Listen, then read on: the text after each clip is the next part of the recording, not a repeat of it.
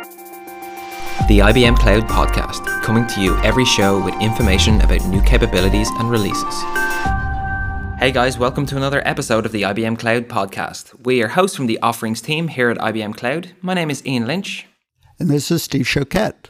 And today, guys, myself and Steve are joined by Marvin Goodman. Marvin's from the Analyst Relations team here at IBM. Marvin, welcome to the show, buddy. Welcome back to the show. Cheers, guys. Good to be here. Hey, didn't we have this guy before, Ian? We did, Steve, but he's a good guy, Steve. You've known him how many years now? So he came on your recommendation. So if Marvin's is not as good as you make out, Steve, we're in trouble. Oh, no. I think he's pretty good. But Steve, you know, because Marvin is so hooked up with all the analysts and he's in the know and he's got his finger on the pulse all the time, we're going to pull the deep ones right out of the bottom of the bag and keep on going with the hard ones. So Marvin, hold on to your seat, buddy. Here we go. So Marvin, I'm going to kick off with the first question, and I guess it's probably one you get all the time, buddy, in fairness. So my apologies for asking it, but I'm sure a lot of the listeners want to find this out as well, is that when clients and enterprises especially are choosing cloud vendors today, or even when they have cloud vendors, we find that they have multiple cloud vendors, right? They're not just sticking with the one because it basically doesn't fit their cloud strategy, because as we all know, one size doesn't actually fit all. So yeah, that was actually more my question. One size doesn't fit all, but why is that the case? You know, Ian, I think we saw a rush to cloud in the same way that we saw a rush to virtualization when it first debuted. It had a lot of attractive features, and it was really exciting to move there and be able to maybe save some money or be a little bit more nimble in terms of expanding and contracting workloads and so on. But then we found after, say, the first 50% or so of enterprise workloads moved to the cloud, we found that it was much more difficult to move the rest of them, right? They had some very specific characteristics. They had some very specific requirements. And the model for quickly moving them to cloud didn't work for those applications. And so what clients are searching for now is a place where they can enjoy the cloud benefits that they got from workloads that they quickly moved to the cloud, but which suit the very specific, the sort of specific needs of the rest of their applications. And it is definitely not a one-size-fits-all proposition. Okay, so if I were to retire from IBM and become a real estate agent, which actually I've seen some coworkers do, I know that I'd be telling everybody it was all about location, location, location. I think we hear that probably way too much from a realtor. But, you know, I mean, for your data and your workload, what kind of role does location play? It sounds to me like there's stuff that where location is really important. Yeah, location really matters to clients for a couple of reasons. One is sort of performance and latency reasons, right? A lot of applications that are moving to the cloud have mobile components to them. So they need a very strong edge strategy. They need to have cloud networks and that are close to where clients are using the application. They also have massive amounts of data that have to be shipped back to the enterprise for data processing. So having nearby data centers and robust communications paths to those are pretty important, because the one thing clients won't tolerate is slow application performance. So that's a place where geography really matters. So having data centers that are close to where the applications are being used is important for a performance reason. But perhaps a much more complex reason are the range of data sovereignty rules that companies are subject to. So they might have their own personal or corporate policies for how data is stored and where data is stored, but it's more likely that either for the industry they're in or for the country they reside in, that they might be subject to some very specific laws about where data can reside. And so they don't have as much flexibility to ship workloads to the cloud if they aren't able to store that data inside their country. So think, for example, of Germany, where they have some very specific data sovereignty rules that mandate that German customer data be stored in a data center in Germany. If you're a cloud vendor and don't have data centers in Germany, you're not going to be a viable candidate for that business. So Marvin, if Steve runs off and he joins his real estate company, right, and after some time he convinces them that, you know what, guys, we need to move all this data to the cloud and our workloads because it makes sense. What kind of conversation would Steve need to be having with these guys to say, guys, if we're going to be moving in 3 to 6 months, here's the things that we need to start thinking about today as we make these kind of lift and shift decisions. So what does he need to, what's the conversations look like?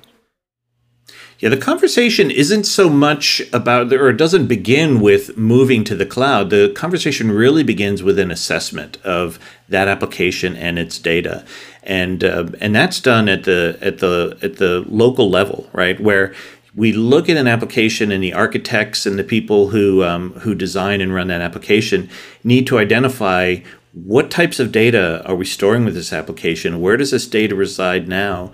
And is this data subject to any sort of rules and requirements? And once they have that assessment and they have a picture of what is the nature of my workload, what type of compute do I need? Am I able to separate data that's stored locally versus data that moves to the cloud? And what are the characteristics of that data? Once I understand that, I can then begin to look at cloud vendors that would be appropriate. So the assessment is really the first thing that has to happen. Okay, so it sounds like, when I first get started, I need to sit down with the cloud vendor, understand, whether they have a data center in my country, if I have rules that fit there. I need to find out, where my data is going through, who can look at it, different things like that. And then, I'm going to be able to make a decision, is this the right vendor or not the right vendor? But given that, is there data that perhaps never, ever moves outside of on-premises? It would always be in my data center? We actually hear that from clients every day, Steve. We have clients that tell us, look, we have data that will never, ever, ever move to the cloud. Are you telling me that I can't enjoy the benefits of cloud because I have data that can't move into the cloud? And that's where we have a conversation around things like hybrid cloud deployments and the ability to keep data in the data center, but still be able to use cloud technologies in other ways to achieve agility, speed, etc. Again, that's part of that assessment phase, but there are a lot of workloads where the data will never move to the cloud. Think particularly areas like finance or super proprietary data, maybe pharmaceutical companies with research data, etc. So, we've talked a lot about the data, and it sounds like data and the placement of your data and the rules and regulations around your data is a particularly strong driver. I'm thinking about, just like data privacy, and I don't know that data privacy will ever disappear as an important consideration, but do all the vendors have something very similar? If I were to, I'm a Watson guy, and so, if I were to say, I want you to watch out and not use my data, I want you to protect it, I don't want it shared, is that really going to happen? Do they all really do it kind of the same way? I think they all have similar goals, Steve, but their approaches are different. Some that focus exclusively on public cloud tend to skirt around the issue of multi-tenant data storage and noisy neighbors and so on. And they tend to focus on the cost picture, right? But it's really cheap and easy to store data in our cloud. And of course, it's encrypted and secure. But they tend to skirt the question of, well, or how do we use your data if it can't move to our cloud, right? And so we're seeing a current sort of scramble among cloud vendors to be able to address the need to store data within the data center, but still connect it to the public cloud. It's a growing, changing, dynamic area right now. So Marvin, back way back in 2017, like resilience, scalability, and kind of the plateau of services you had on offer was kind of the key things that would define, well, I'm going to choose this vendor over this vendor.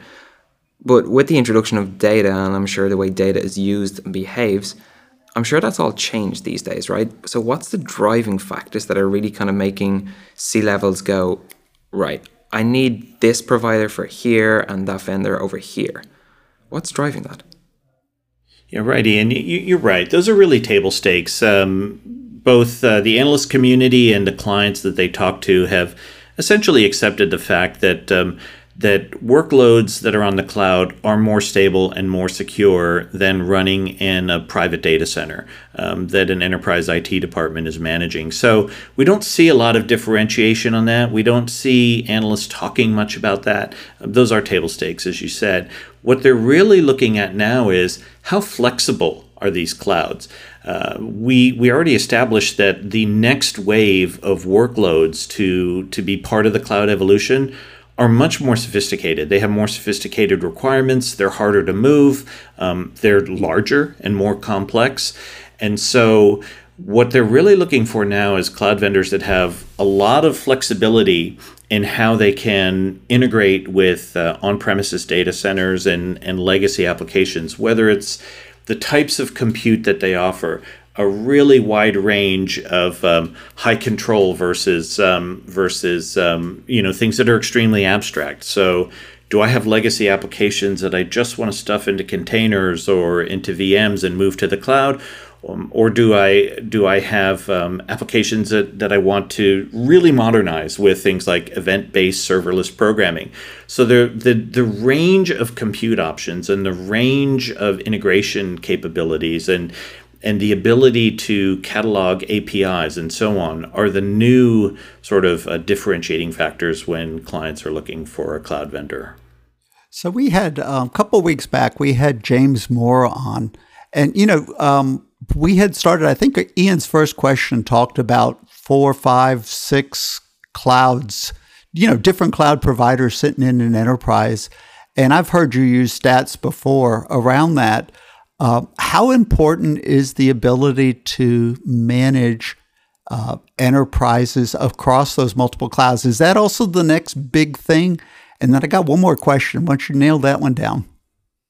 That will be the next big thing, Steve. In fact, analysts are talking about it a lot. And I can guarantee when you read all of their 2019 prediction articles that they all like to write in November and December, that they will talk about multi-cloud management in a lot of those, because that is the new paradigm. 86% of clients, this is sort of a survey across all of the analyst firms, indicate that not only are they using 5 to 6 cloud vendors now, but they are absolutely intent upon continuing to do that. And they have a lot of reasons for that. They are recognizing the fact that it's not a one-size-fits-all proposition. It's some offer a better solution to one type of application than another, but they also want to avoid being locked into a single vendor. So what you have in that situation is islands of cloud traffic, and if you've got 5 or 6 cloud vendors and you have to manage them all separately, you've done nothing to eliminate complexity. You've added complexity. And so being able to survey and manage those workloads across multiple clouds is going to be really, really important in 2019. So adding complexity is not a good thing, huh? No. So let's we've talked about security. We've talked about resilience. We spent some time talking about data privacy and how the world is hybrid, whether you want it or not. And we've talked about management. How important is it that my cloud provider has some sort of experience in the industry that I am? Let's say I'm a home builder or some other business. I mean, how important is it that they know what I do and can tune their environment for my environment? I think that's going to become extremely important now, Steve. We've talked several times about how the ongoing cloud evolution is now at the point where clients have these more sophisticated, more industry-specific, nuanced workloads that did not fit into the sort of rapid, flip it over to the cloud model, where they had more sophisticated needs, they had more complex needs, and some of that revolves around the particular industry that they're in, whether it's different types of compute or different types of network throughput capability or data storage requirements. When they have those industry-specific applications, they tend to be extremely mission critical, right? They are the core of their business. Retail apps are more important to a retailer than their HR apps, right? And this extends through pharmaceuticals, oil and gas, auto manufacturing, etc. We're now into the point where they're really important mission critical applications are their targets for cloud evolution, and they are not likely to move those unless they have an assurance that the cloud vendor understands that business. They don't trust a one-size-fits-all approach, and having that pedigree, that understanding of how that business works, what its ebbs and flows are like, how you managed it when it was a legacy IT application, will translate into how you will manage it as a cloud vendor. And so that linkage is really important when clients are looking for a cloud vendor. I kind of feel that the lines are starting to become blurred around complexity and... Yeah, I think it's really important for a cloud vendor to be able to reduce complexity. The reason that the second half of enterprise workloads didn't move to the cloud quickly was because they were complex. A cloud vendor isn't going to get business from a client if they say, well, this is just super complex and we can't do it. What a cloud vendor has to be able to do is leverage their experience in working with that type of workload for other clients, managing multiple clouds, and reduce that complexity. Because at the end of the day, the migration of workloads to the cloud should reduce and eliminate complexity, not make it worse. Now, whether you're passing that complexity on to the cloud vendor or not remains to be seen. But it's imperative that cloud vendors not only understand that complexity, but be able to deal with it and insulate the client from it. Sure, Marvin, but it's not also just complexity, right? I know I said complexity, but it's more customization, because nothing is out of the box. Because again, it gets back to this, there's not one size fits all for everything. So you may look at it as, well, I was looking at it as complexity, but it's actually when it boils down to Marvin is different to Ian, which is different to Steve. Very much.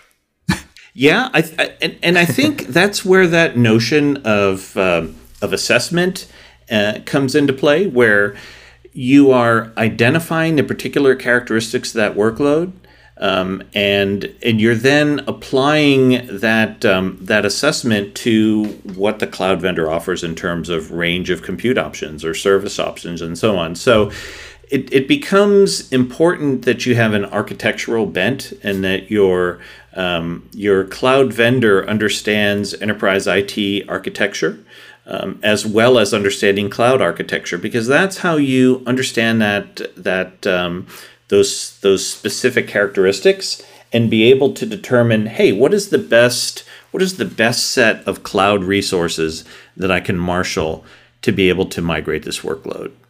So Marvin, stick with that point, okay? Marvin is now looking at this 2019 strategy from marvingoodman.com. What are you thinking about? What are you looking at as you're redesigning your cloud strategy for 2019? What's your top 3 things? What's the big things that are keeping Marvin Goodman up at night as a CIO or a C-level in your company? Sure. I would say number 1 is, how do I avoid disruption? My competitors are innovating in this space, and some of them are very small, upstart, nimble competitors who don't have as much bureaucratic overhead as I do at a big corporation like marvingoodman.com. So they're able to act very nimbly and agilely, and I need to be able to do that too. So my workloads are infinitely more complex than theirs. So I want a solution that will allow me to exercise innovation in things like continuous delivery and continuous engineering, the same way that a small startup can. So I can innovate like a startup, for example, even though I'm a big giant corporation. The second thing that's keeping me awake at night is probably, how do I manage my data in a way that meets my requirements, whether they're regulatory or promises with my customer or corporate policies? How do I manage that data, but still get that data to a place where I can apply analytics tools to it? Because that data is my currency now. The insights I find in that data are what's going to give me an advantage over my competitors. So perhaps there's a place where I might have an advantage over a small startup. I've got a lot more data to work with, but I've got to be able to get that data into my analytics tools so that I can make headway with it. And probably the third thing is, in this dynamic environment where I've got lots of different cloud vendors that I'm working with, how do I manage all of this complexity? How do I keep my eyes on all of these workloads that may be running in different places and not have a chaotic screen in front of my eyes? So, Ian, we actually got some good taglines there. First of all, we got to plug marvingoodman.com. We don't always get to plug. I don't know what your company does, Marvin, but it's now famous. I think that we just learned, a couple different things I picked up here is that, you want a cloud vendor that knows you, that understands your business. If you're oil and gas, or like my example earlier, I'm a construction person, a home builder, I want somebody that knows that. I like the line, innovate like a startup. If you're an existing enterprise, I think you still, you've got to go head to head with those startups, and they're just going to sneak in from behind. And like you said, Marvin, data is your new currency. And so you've got tons of data that little startup doesn't have. It's got to be accessible. It's got to be regulated. It's got to be protected, but you've got it. And then, you talked about the complexity of the workload and managing those workloads. And I think tying it back to where we first started a while back, but there's just no one size that fits all. You just got to personalize your cloud for marvingoodman.com or ianlynch.com. And it's going to be different for Ian than it's going to be for Marvin, right? That's exactly right. And I think in that case, I would want to work with a cloud vendor that had seen a lot of type of workloads, that understood my business, that understood me and my customers. Because at the end of the day, how I run that workload in the cloud is kind of irrelevant. What really matters to me is that my application helps me run my business efficiently and that it makes my customers happy. And you as a cloud vendor, how you do that is really up to you. What's important to me is my application and my clients. And so if you don't understand those two things, it's going to be hard for you to really serve me as a cloud vendor. So then, Marvin, as one of the highest paid C-level executives on the globe, would you choose IBM, or do we tick all the boxes that would help an enterprise of your scale or bigger, or smaller, Marvin? Would it help them? I think I would choose IBM, and I'll tell you why. Because IBM has the pedigree that I would be looking for. Well, don't be afraid to say you choose somebody else as well, Marvin, right? So it is like, right, so today we have multi-cloud, and that's what we're here to talk about, right? So I just want to make sure that IBM are ticking the boxes, and the same way the rest of the guys are too. They are ticking the boxes, right? They were one of the first to support GDPR, for example. So IBM really understood what the impact to clients would be of those data privacy regulations. And they innovate in terms of types of compute. They created the serverless platform OpenWhisk and gave it back to the Open Foundation, the Apache Foundation, because so they are both innovative but have that legacy understanding of mission critical workloads, and those are the things that would matter the most to me. Okay, insightful. Thank you.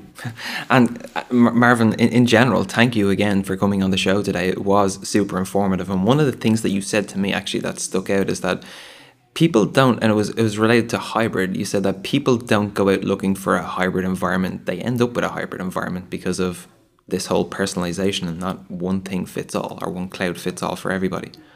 So yeah, really informative, Marvin. Thank you for coming on, keeping us entertained for the last 20-25 minutes.